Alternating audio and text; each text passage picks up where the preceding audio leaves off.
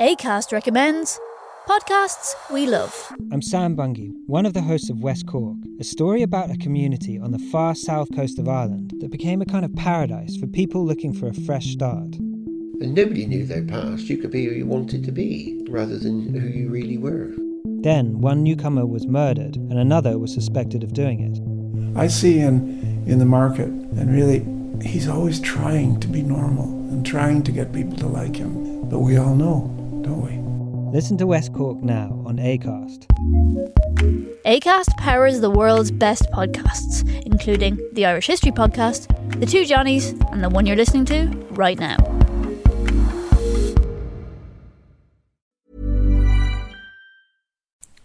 What would you do if you had the opportunity to do something remarkable, but there were barriers in your way?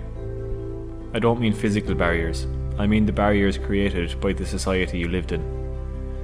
What if you had the opportunity to remove these barriers for all who would follow you and create a new world for those like you? What if it meant you were to be paraded as someone who needed to learn their place in the world while going for the opportunity? Would you keep going, or would you fold back into the box they wish you stayed in? It's the life of a Dublin woman which answers these questions for us. This is her story.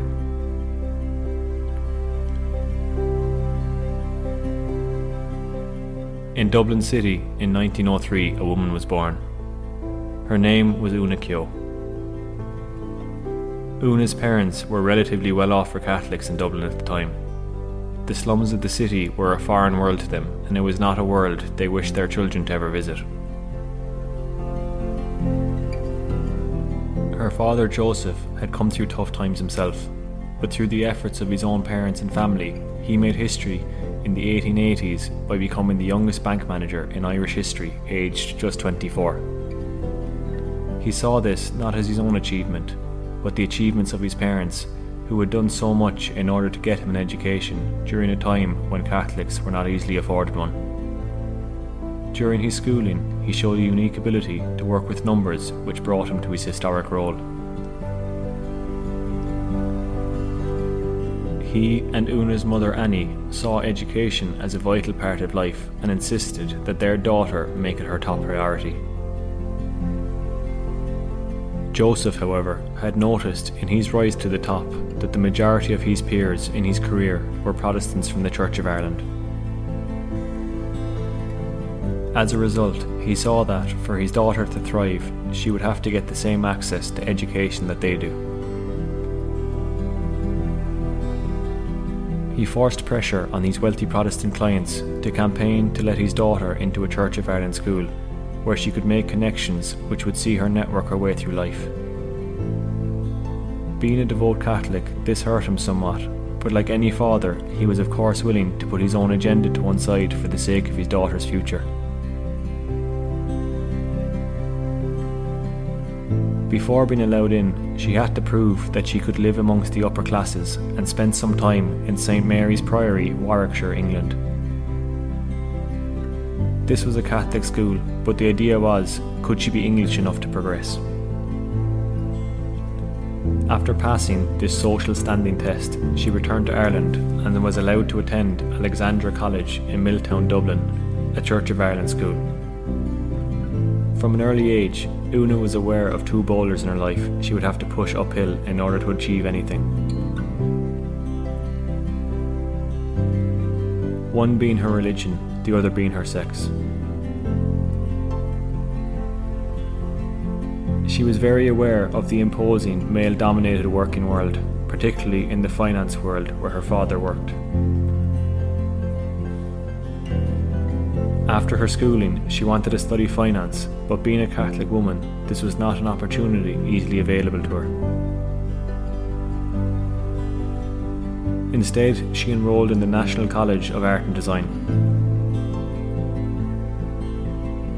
This acted as a gap filler for her, as in 1922, through the connections of her father, she secured a role working for a British governess travelling around Africa as a sort of PA. She thoroughly enjoyed her time in this trip. She saw some incredible world wonders and experienced a world totally alien to her back in Ireland. She even became fluent in French on this 2-year journey. She returned to London after the trip and continued to work for the governess. Then, after some time writing back and forth to her father, he decided that he had had enough of his daughter being just another Catholic serf to the upper classes in Britain, and he sent her a very formal letter. This letter was not from father to daughter, it was from employer to employee with a job offer. He had offered her a role to work in a stock exchange company he had created while she was away, and he wanted her to work as a trader. This company was called Joseph Keogh and Company Stockbroking, and was one of the few Catholic-owned stockbrokers in the world. He was setting new grounds again, but this time he was taking his daughter with him. In the time which Una lived, it was difficult for a woman to embark on a career of any kind, never mind being responsible for managing the money of men. She would have to apply to the Dublin Stock Exchange in order for them to allow her in. Normally, your employer would have signed you off for this, but being a woman, Una would have to apply directly herself.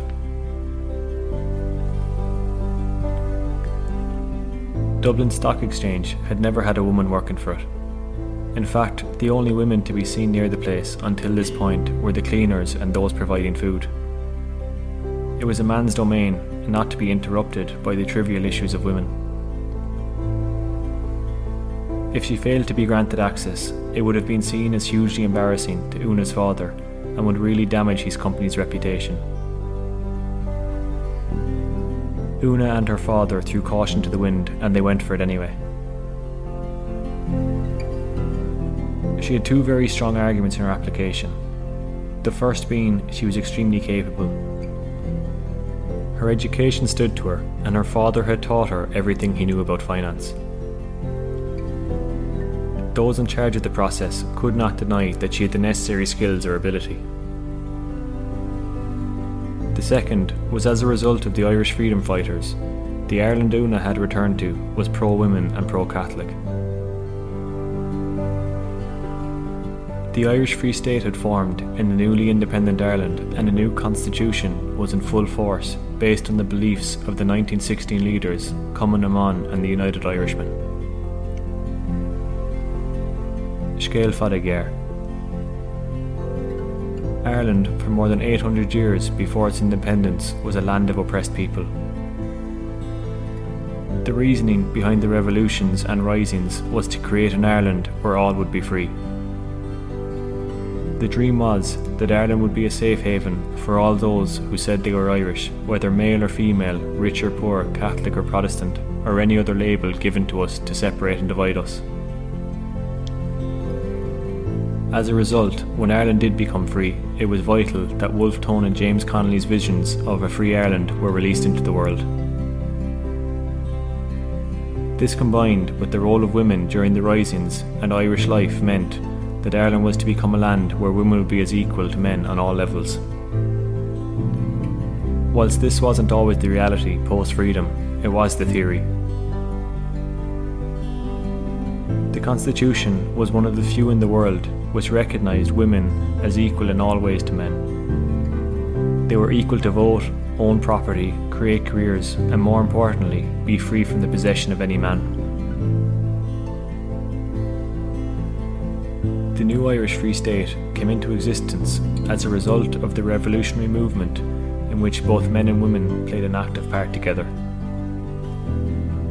When revolutions across the world have taken place in a similar fashion, men tend to take control post-freedom and banish women back into the shadows. In Ireland, women rose to the top, bucking the trend. Within Article 3 of this new state's constitution, the rights were granted the equal opportunity to all Irish citizens, regardless of gender, and as such, Una could not be rejected based on being a woman. Campaigns were set up to try and stop her being allowed in. Petitions were handed out to gain support to immediately throw her case out. Those high up in the stock exchange threatened to resign should a woman be admitted access. As she went to her hearings, rotten fruit was thrown at her, and on one occasion, She sat in front of the board with horse manure smeared on her face after being attacked outside the door. She refused to remove it as she wanted them to see what they were doing to her.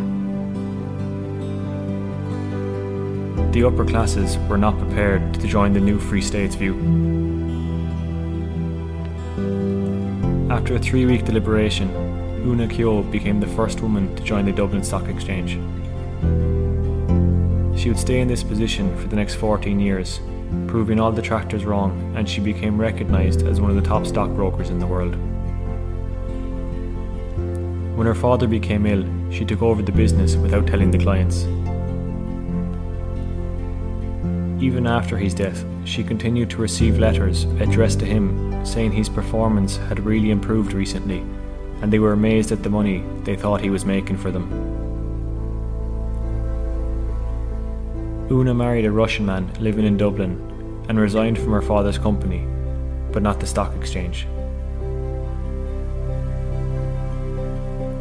She moved to England with her husband, where they began a business developing old Tudor houses and selling them at a higher cost back to the upper classes.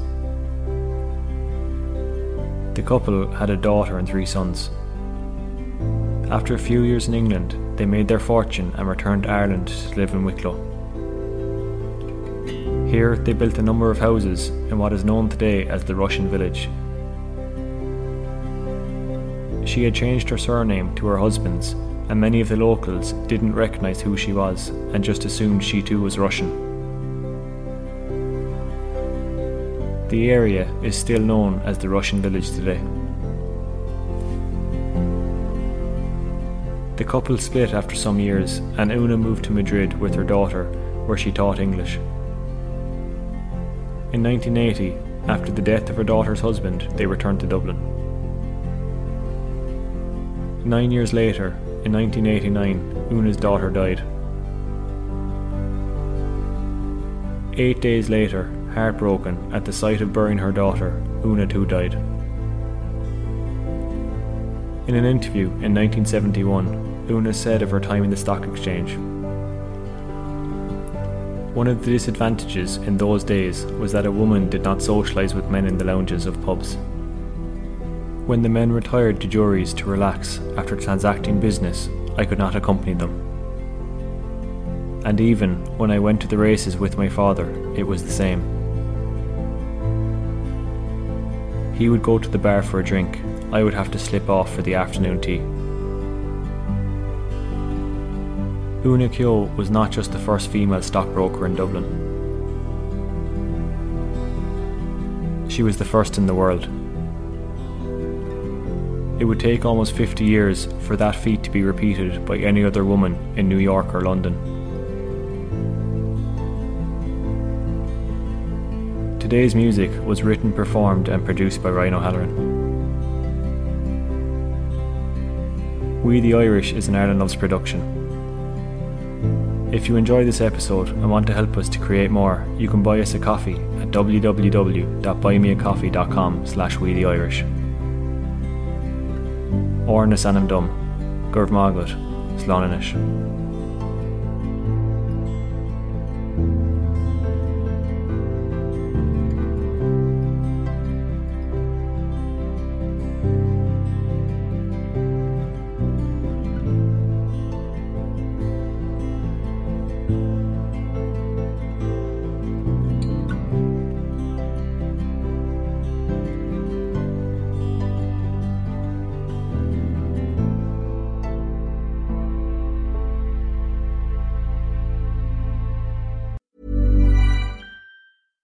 Acast recommends podcasts we love. I'm Sam Bungie, one of the hosts of West Cork, a story about a community on the far south coast of Ireland that became a kind of paradise for people looking for a fresh start.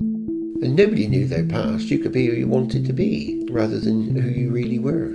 Then one newcomer was murdered and another was suspected of doing it. I see in the market, and really, he's always trying to be normal and trying to get people to like him. But we all know, don't we? Listen to West Cork now on Acast.